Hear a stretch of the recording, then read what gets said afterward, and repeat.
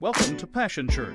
For more information about Passion Church, please visit us online at www.passionchurch.tv. Now let's join the service already in progress.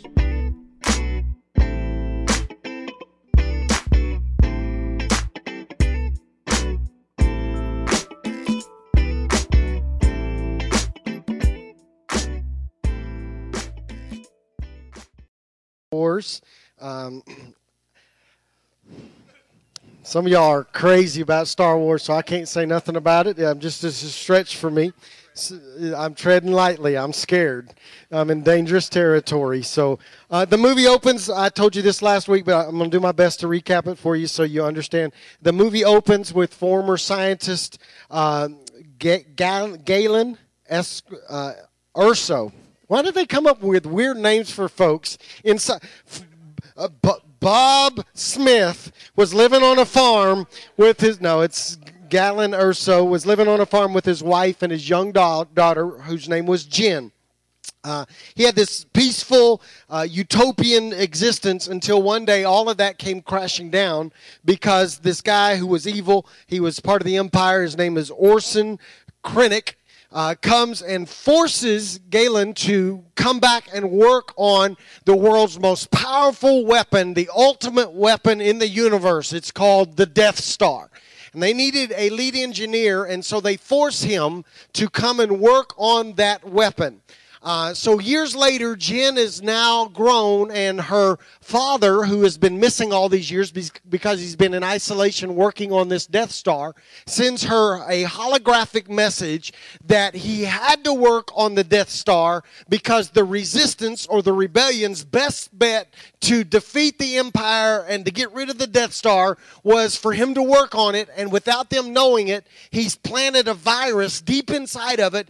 The dilemma is that the virus has to be manually activated, of course, because as advanced as they were, they couldn't do it remotely.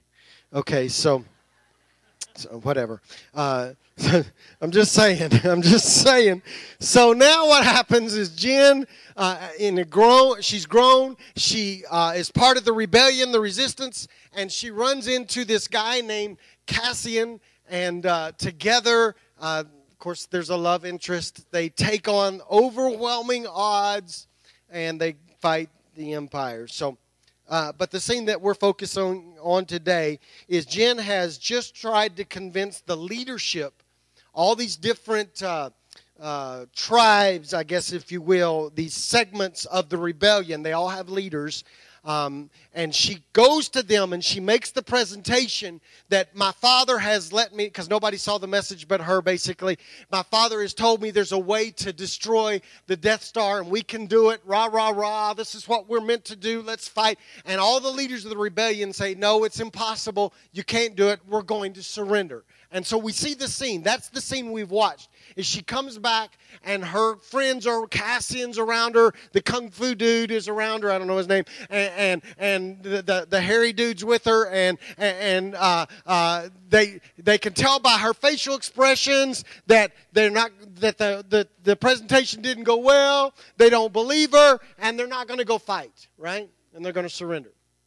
And they bring to her attention that there's a group of resistance fighters that want to join her to volunteer to fight the Empire.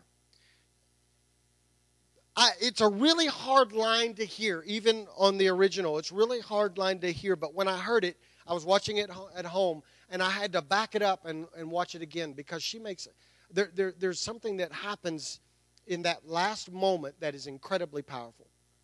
All these guys are and creatures are volunteering. It's Star Wars, y'all. Volunteering to help her. And she makes this statement. She says, I'm not used to people sticking around when things go bad. And then Cassian says to her, it's the last line that I played, welcome home. That's where we're going to spend our time this morning. Matthew chapter 9. And y'all are not going to believe me even if I tell you this, but I almost read the passage that is very similar to this about friends carrying their friend to Jesus when they tore the roof off I'm serious. I had it in my notes and changed it on Tuesday. We had an illustrated message going on, but anyway, Matthew chapter 9, verses 1 through 7. Back in the boat, Jesus and the disciples recrossed the sea to Jesus' hometown. They were hardly out of the boat when some men carried a paraplegic on a stretcher and set him down in front of them. Jesus, impressed by their bold belief, said to the paraplegic, "Cheer up, son, I forgive your sins." And some of the religion scholars whispered, "Why, that's blasphemy." Jesus, knowing what they were thinking, said, Why all this gossipy whispering? Which do you think is simpler to say? I forgive your sins, or get up and walk?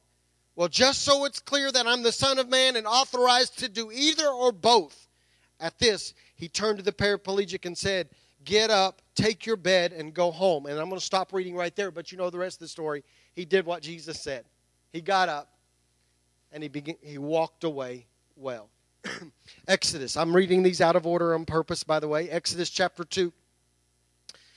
Seems to be a disconnected passage of Scripture, but just hang with me. Exodus chapter 2, beginning in verse 11. Now it came to pass in those days that when Moses was grown, that he went out to his brethren, and he looked at their burdens, and he saw an Egyptian beating a Hebrew, one of his brethren. So he looked this way and that way, and when he saw no one, he killed the Egyptian and hid him in the sand. And when he went out the second day, behold, 2 Hebrew men were fighting. And he said to one who did the wrong, "Why are you striking your companion?" Then he said, "Who made you a prince and a judge over us? Do you intend to kill me as you killed the Egyptian?" Just hang with me. Acts chapter 3, beginning in verse 1. One day Peter and John were going up to the temple at the time of prayer at 3 in the afternoon. Listen to this phrase right here, because we skip over it. I'll come back to it, but I want you to just kind of tune in for a second. Now a man who was lame from birth was being carried to the temple gate called Beautiful, where he was put every day to beg from those going into the temple courts. When he saw Peter and John about to enter, he asked them for money. Peter looked straight at him, as did John. Then Peter said, "Look at us." So the man gave him his attention, expecting to get something from them. Then Peter said, "Silver or gold I do not have, but what I do have I give you. In the name of Jesus Christ of Nazareth, walk." Taking him by the right hand, he helped him up, and instantly the man's feet and ankles became strong. And he jumped to his feet and began to walk. Then he went with them into the temple courts, walking and jumping and praising God. The movie clip that I played for you and these 3 passages of Scripture revealed to us a truth that I want to bring to your attention. There is a principle. We know the principle. We forget the principle. Most of you, if you didn't learn it, I'm going to reflect on when you learned it as a child, perhaps in elementary school, but you learned it certainly in high school, if not in college, but we should have known it before then. So let me just talk about this principle for a moment, and then we'll go on. There's a principle called the principle of placement. The principle of placement. I want to make this statement to you so you understand where I stand on this. Placement is paramount. We know this as elementary school students because how many of you, some of you, this was like not so long ago, but for many of us, we have to really search deep within the dark crevices of our mind to go back and remember elementary school. But if we would go back and remember, we would remember just how important it was to be placed in the right teacher's classroom. Because some of the teachers made learning fun, and others, you know. And so there was this hope, especially if you had an older sibling that had already been through the same school system. You knew which teachers you wanted to be. So there was this hope and this sincere, I want this teacher because they do all the fun stuff. They go on the field trips. They enjoy. So we should have learned as children that placement is paramount. You would have known this on the recess area on the playground because it was so crucial and so important to be on the right person's team. Like there were certain people you wanted to be on the team with when the cry of the day was we're going to play Red Rover, Red Rover. You wanted to be on certain teams, right? There were some, when they said we're going to play dodgeball, there were certain teams you wanted to be on and other teams you did not. Placement is paramount. All you had to do was play sports. As you got older and you learn that placement is paramount. Go talk to a coach. We happen to have the head football coach of Bethany High School and the AD, athletic director of Bethany High School here in our congregation. You go talk to him. Go talk to John Arthur and ask him what will occur if you're on his football team and you're not in the right place at the right time. John's a nice guy. But he will run your hind end for hours because any coach worth his weight in gold, worth his pay, worth the title of coach will run you until he's tired if you're out of place. Because they know that if you're out of place, then the defensive scheme will not work because you are out of place. They know that the floor won't be properly balanced in basketball if you're in the wrong place. They recognize that all their plans and all their schemes to win the game will come up woefully short just because one person wasn't in the right place. And so they will run you. You consequently, if you're in the wrong place on a team, you consequently put the whole team, the family, if you will, in jeopardy. That's not just true in sports. That's true in life. That's true in every form of business. That's true in every form of relationship. That's true in every form of church. If you're not in the right place. We should have known this long before elementary school and Crack the Whip and Red Rover, and all the other stuff that we used to play. We should have known it before sports. We should have known that all we had to do to know this truth about placement is go back and read in Scripture, because from the very beginning in Genesis, it's all about placement. I want you to recognize, I'm not going to read it to you, but I want you to think back in your mind. In Genesis, we recognize in all of creation as God is working, He spends 5 full days working on the environment to place the man in. And so y'all missed it. He worked 5 full days to create and craft and shape the environment. And then he spent 1 day placing the man. He wanted to make sure that everything was right, that everything was in order, so that when he would put the man in the right place,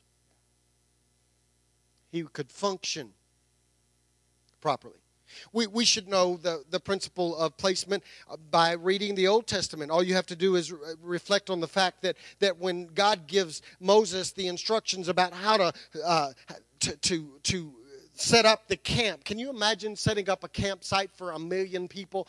If you don't have some instructions, how many of you know it could get hairy in that moment? And so God gives Moses some instructions about where each tribe is supposed to camp out and how they're supposed to put their tents. And so you can go and read, and there's all these instructions and schemes, and I'm sure there were diagrams and flow charts, and because he was a guy, and he would forget, and I don't know if he was married, so he couldn't stop and ask for directions. So there were these schemes and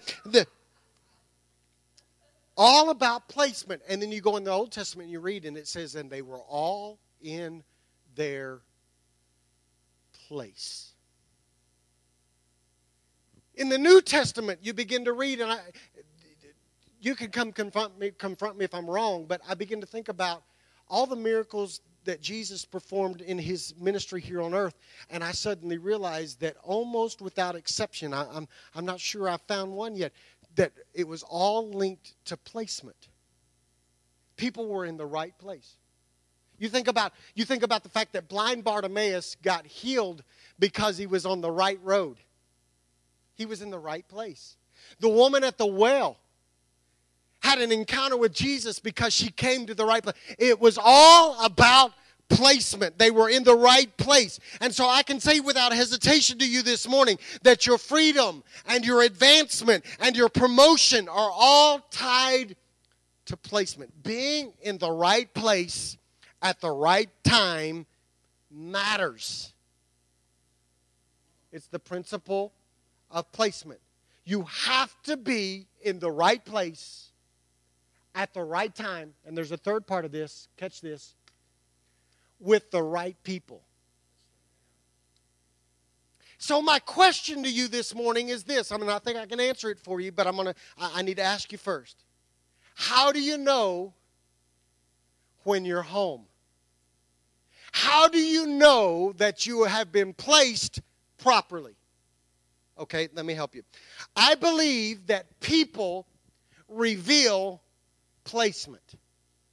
I'm going to say that again because I want you to catch this.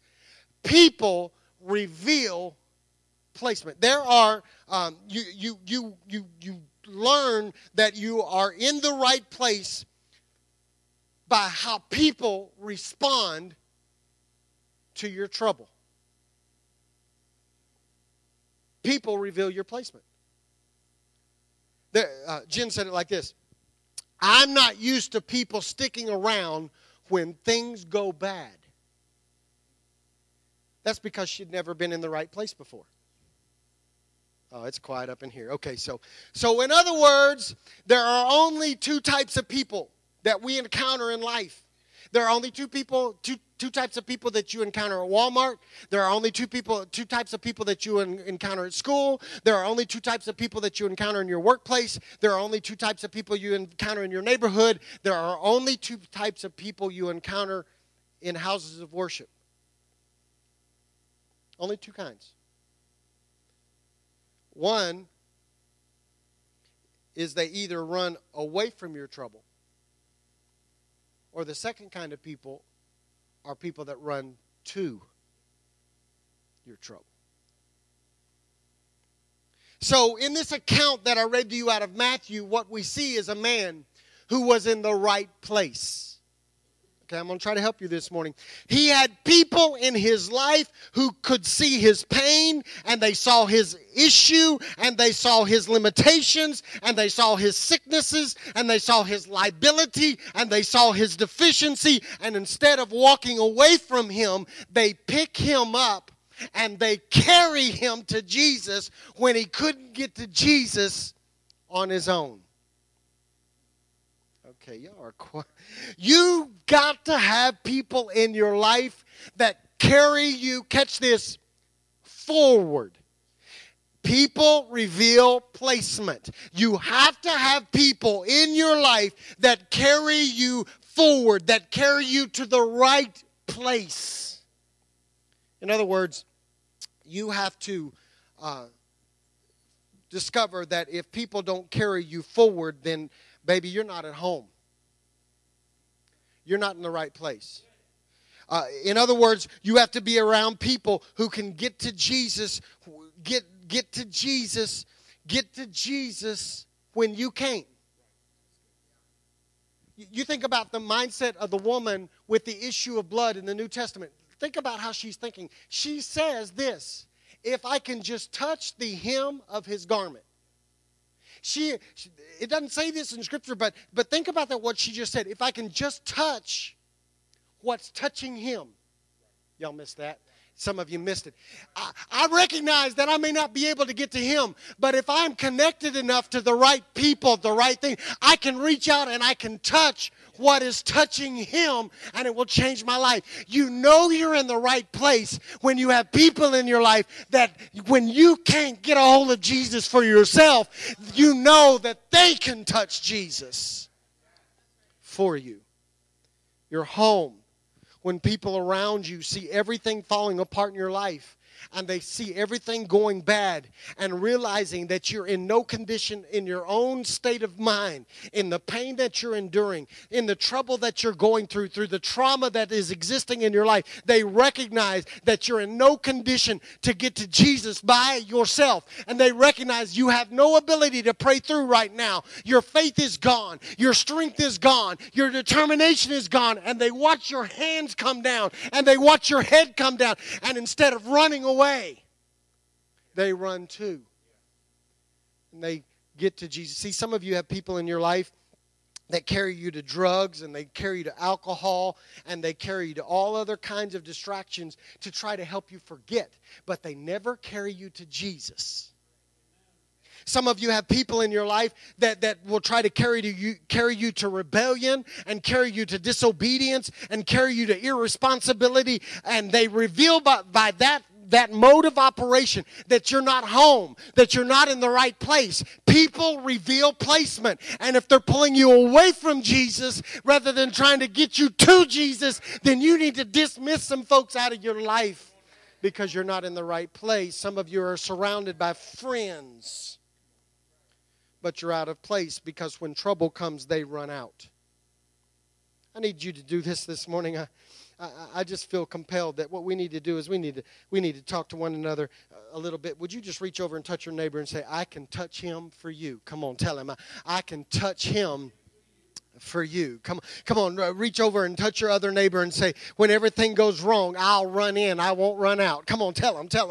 I'll run in, I won't run out. When everything is going wrong, I can get a hold of Jesus when you can't get to him by yourself. See, I just want to brag just for a moment. I don't like to brag a lot, but I'm not bragging on me, I'm bragging on you. These people in this room, these people in this body have proven themselves. They have this tendency. We're crazy. We run towards trouble, not away from trouble. We're just a little bit off because we watch some of you go through some unbelievable things, and when everybody else, family members and lifelong friends and people you thought were your best buds, turned their back on you, we didn't. We ran towards, and we said, hey, we see our friends and our family members and our body members hurting, and we're here for, we've proven. You guys have proven that you're the right place. You're the right place.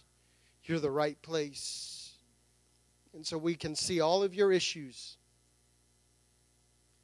We can look and see all your deficiencies. We can see you limp. And we can touch Jesus for you. I'm in the right place.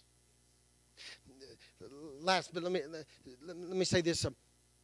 There's a scene in the movie, I didn't play it for you, that robot thing. He's not R2-D2, so I don't know. That's the depth of my Star Wars knowledge. The robot thing. Cassian and the other rebellion fighters were going to rescue Jyn because she was in Imperial lockdown. That's what she was in, Imperial lockdown. This is a stretch. Next week, we're talking about, next week is like a war movie. Yes. Thank you, Jesus. She's in Imperial bondage. They got her in this thing. It's like a thing. It's a big truck thing. I don't know. A transport. Thank you. They're transporting her.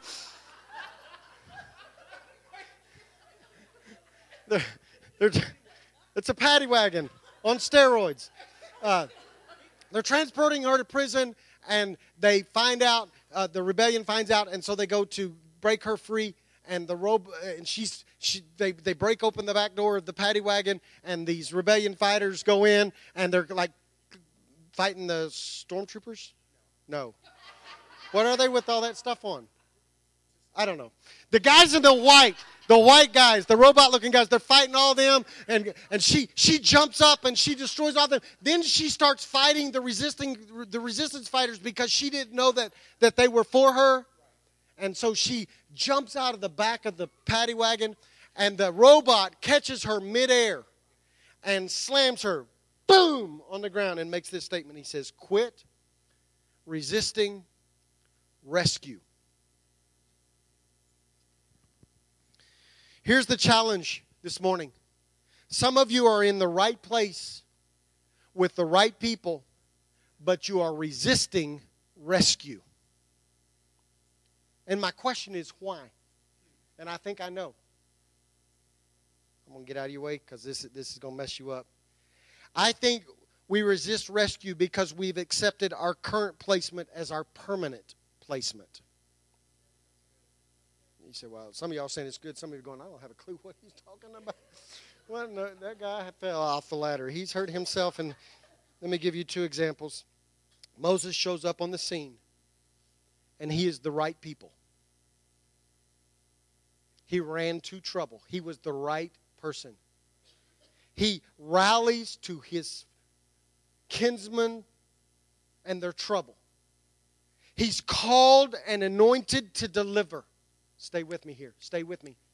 But the children of Israel are so accustomed to being slaves that they can't even discern that a deliverer has just walked in the door. So they attack the deliverer and they reject him, and it costs them decades more of bondage. Okay, stay with me.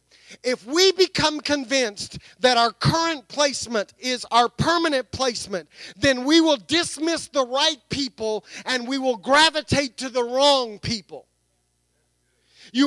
Listen, some of you are so unaccustomed to people rushing in when things go wrong that when you wind up in the right place and people rush to your rescue, that you will begin to literally resist rescue.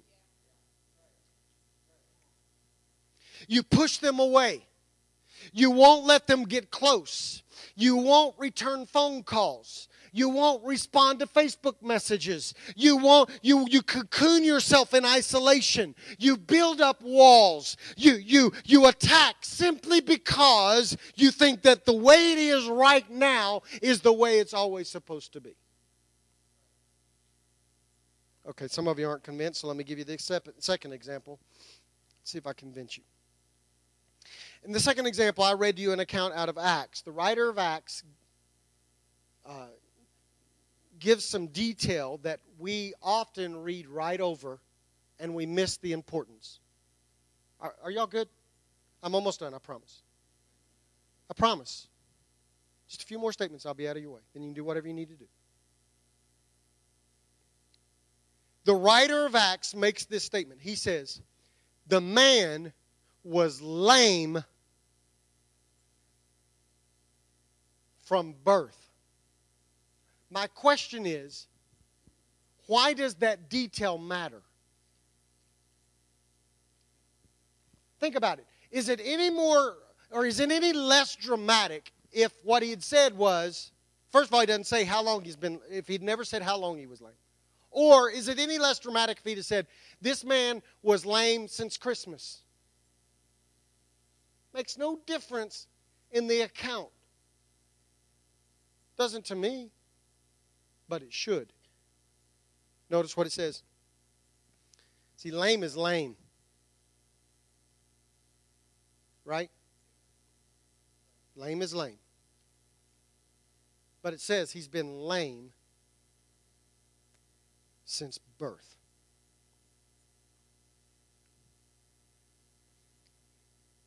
This man has been so lame for so long that when he comes face to face with somebody that can do something about his lameness, he asks for money rather than healing.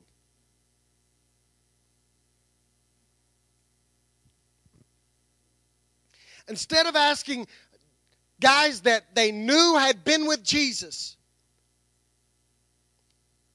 he had been lame for so long that he's come to the conclusion that what I need from you is I need a couple of coins so I can go get me a cup of coffee. Rather than saying, hey guys, you've been with Jesus. What I really need is I really need for you to heal me. I'll settle rather for some money. What that account tells me, by him saying that he was lame since birth, and by the fact that he asked disciples who had been with Jesus for money rather than for healing, it tells me that he had come to the conclusion that walking was no longer a possibility. That's where some of you are today. You've been alone in your troubles so long that you don't even think there's a possibility to get home. Some of you have been hurt so many times that you don't even think the body of Christ can actually act like Christ. So when the body of Christ tries to act like Christ, you resist rescue because you've given up on the possibility that there might actually be a body somewhere around you that knows how to love like Jesus loved, that will run to you instead of run away from you, and won't post your troubles on Facebook or ridicule your troubles or make fun of you, but instead they will rush towards you. But you've been lame for so long and hurt so bad that you don't even think it's a possibility anymore. Some of you have been rejected so many times that you won't even consider letting anyone to get close again. Some of you have been used so many times that you don't even believe it's possible to serve and for people to actually care more about you than they care about what you do. But I need you to take another look around you.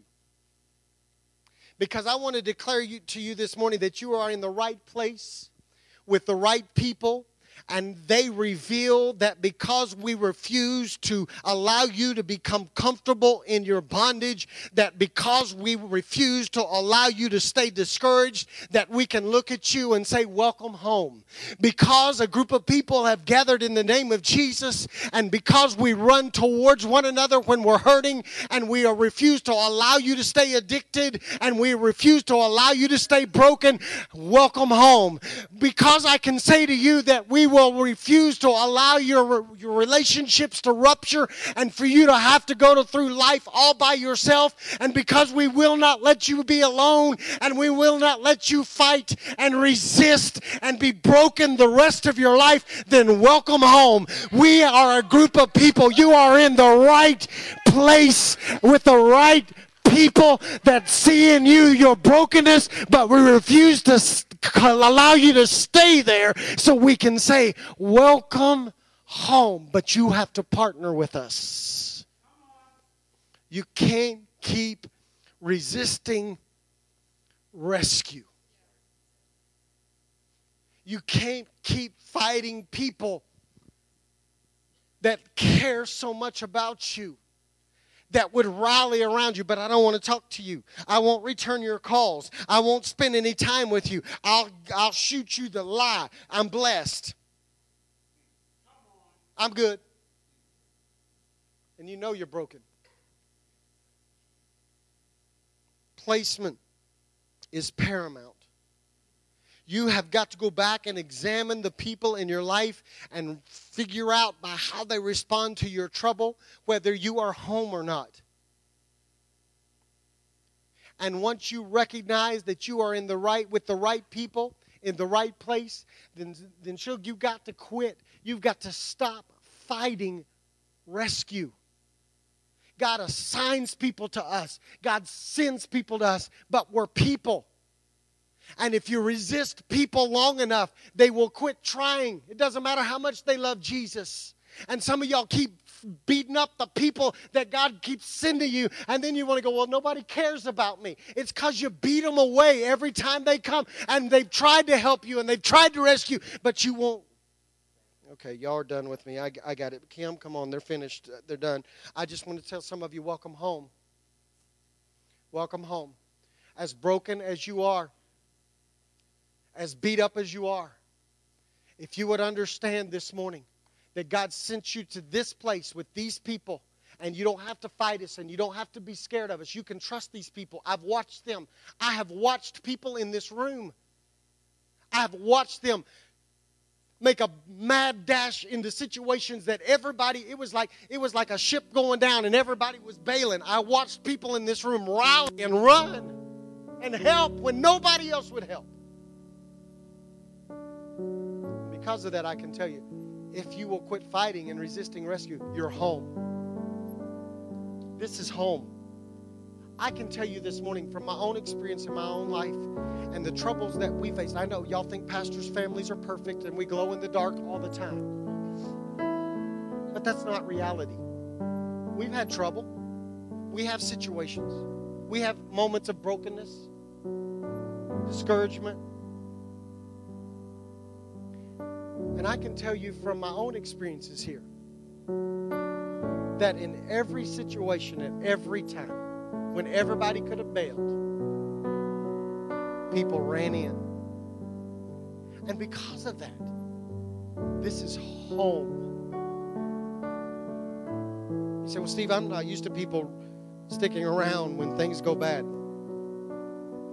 These aren't your ordinary people. People reveal placement. You're home. This is home. Father, this morning, there are folks in this room who have experienced so much trouble and turmoil and pain in their life that they have almost become convinced that their current placement is their permanent placement. But Father, I pray this morning what you would do is you would remind us that we're in the right place with the right people. God, I pray this morning that we would have a moment in our own mind and heart in the privacy, not down in front of everybody, just in the privacy of our own heart, that we would kind of come to our own senses and we would look around us and evaluate and go, this is what home feels like. Father, the folks in this room that have gone through the crushing devastation of death, they've lost somebody that's close. They've witnessed as members of this congregation have rushed in. I pray that this morning you would remind them that they're home. Father, for those in this room that have gone through the heart-rending breakup of relationship, whether that be an engagement, whether that be a marriage, whether that be a long-term friendship, Father, there are these moments of sincere and deep pain. We thought our world was coming to an end. We didn't want to get out of bed.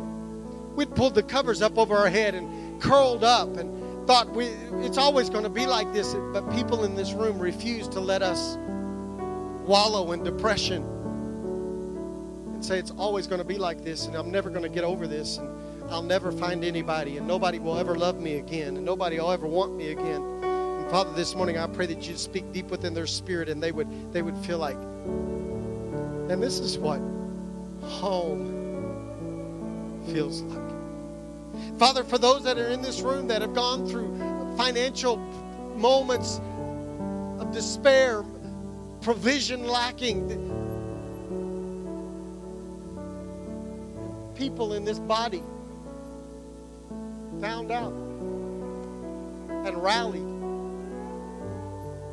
I pray that this morning that what you would do is that out of that they would sense this is home.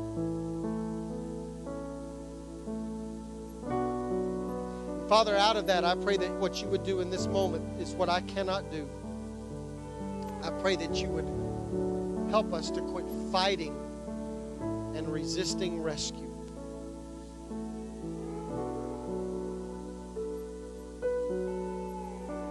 You've assigned certain people in this body to certain people, and every time we reach out, we're met with resistance, avoidance.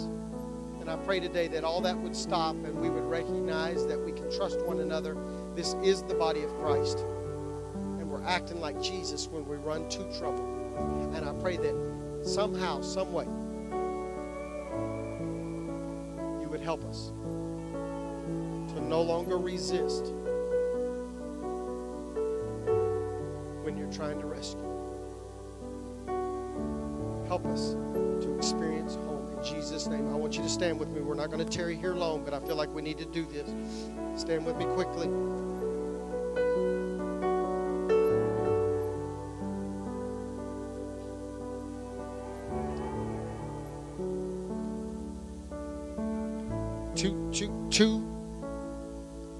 Two simple things that we're going to do. Some will apply to some and some will apply to the other. And I'm not going to differentiate between the two. Here it is. The Holy Spirit is going to begin to speak to some of you. And when I release you to do this, you need to find people that God has assigned you to. And you need to hug them up. And tell them, welcome home.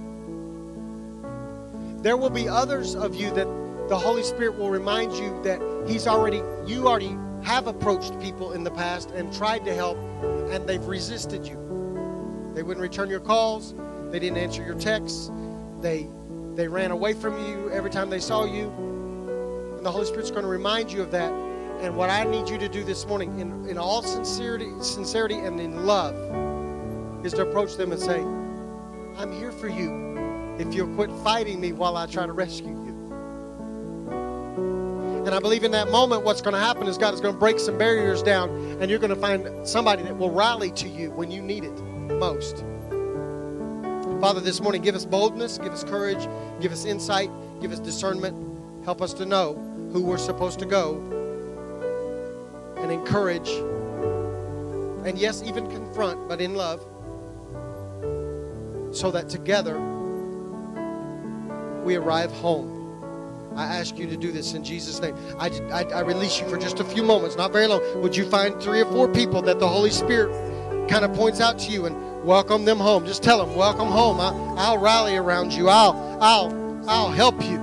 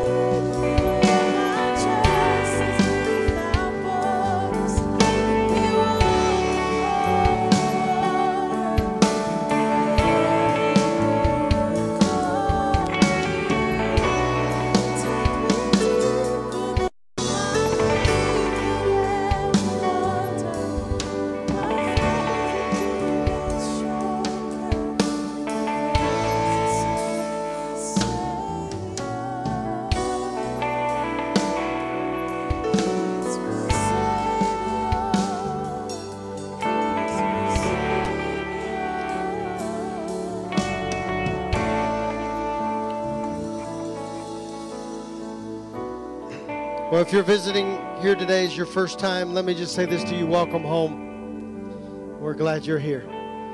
We have a gift for you, fresh snickerdoodle cookies that my mom makes back there that I'll get back there and hand to you as quick as I can. If you're here for the second time, come and see me. I have a coupon for free large pizza from Papa Angelo's, best pizza in Oklahoma City as far as I'm concerned, just as a way of saying welcome home. Our ushers are coming this morning to wait on you for your morning tithes and offerings, and I just encourage you to remain faithful. God always reveals his faithfulness in response to faithfulness. Amen. And so I encourage you to continue to give. Let me mention 3 things very quickly to you, and then I'll let you go this morning. Number 1, if you have been attending Passion for a short period of time, we have a luncheon set up for you today, our VIP luncheon, because you are so important to us. No agenda or program. It's simply for us to eat together and get to know one another a little bit better. And so as soon as we dismiss, if you would make your way back to our fellowship hall, we have food ready.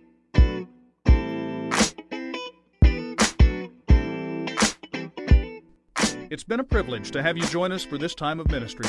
To find more Passion Church resources or to make a donation online, visit www.passionchurch.tv. Remember, you can't live without passion.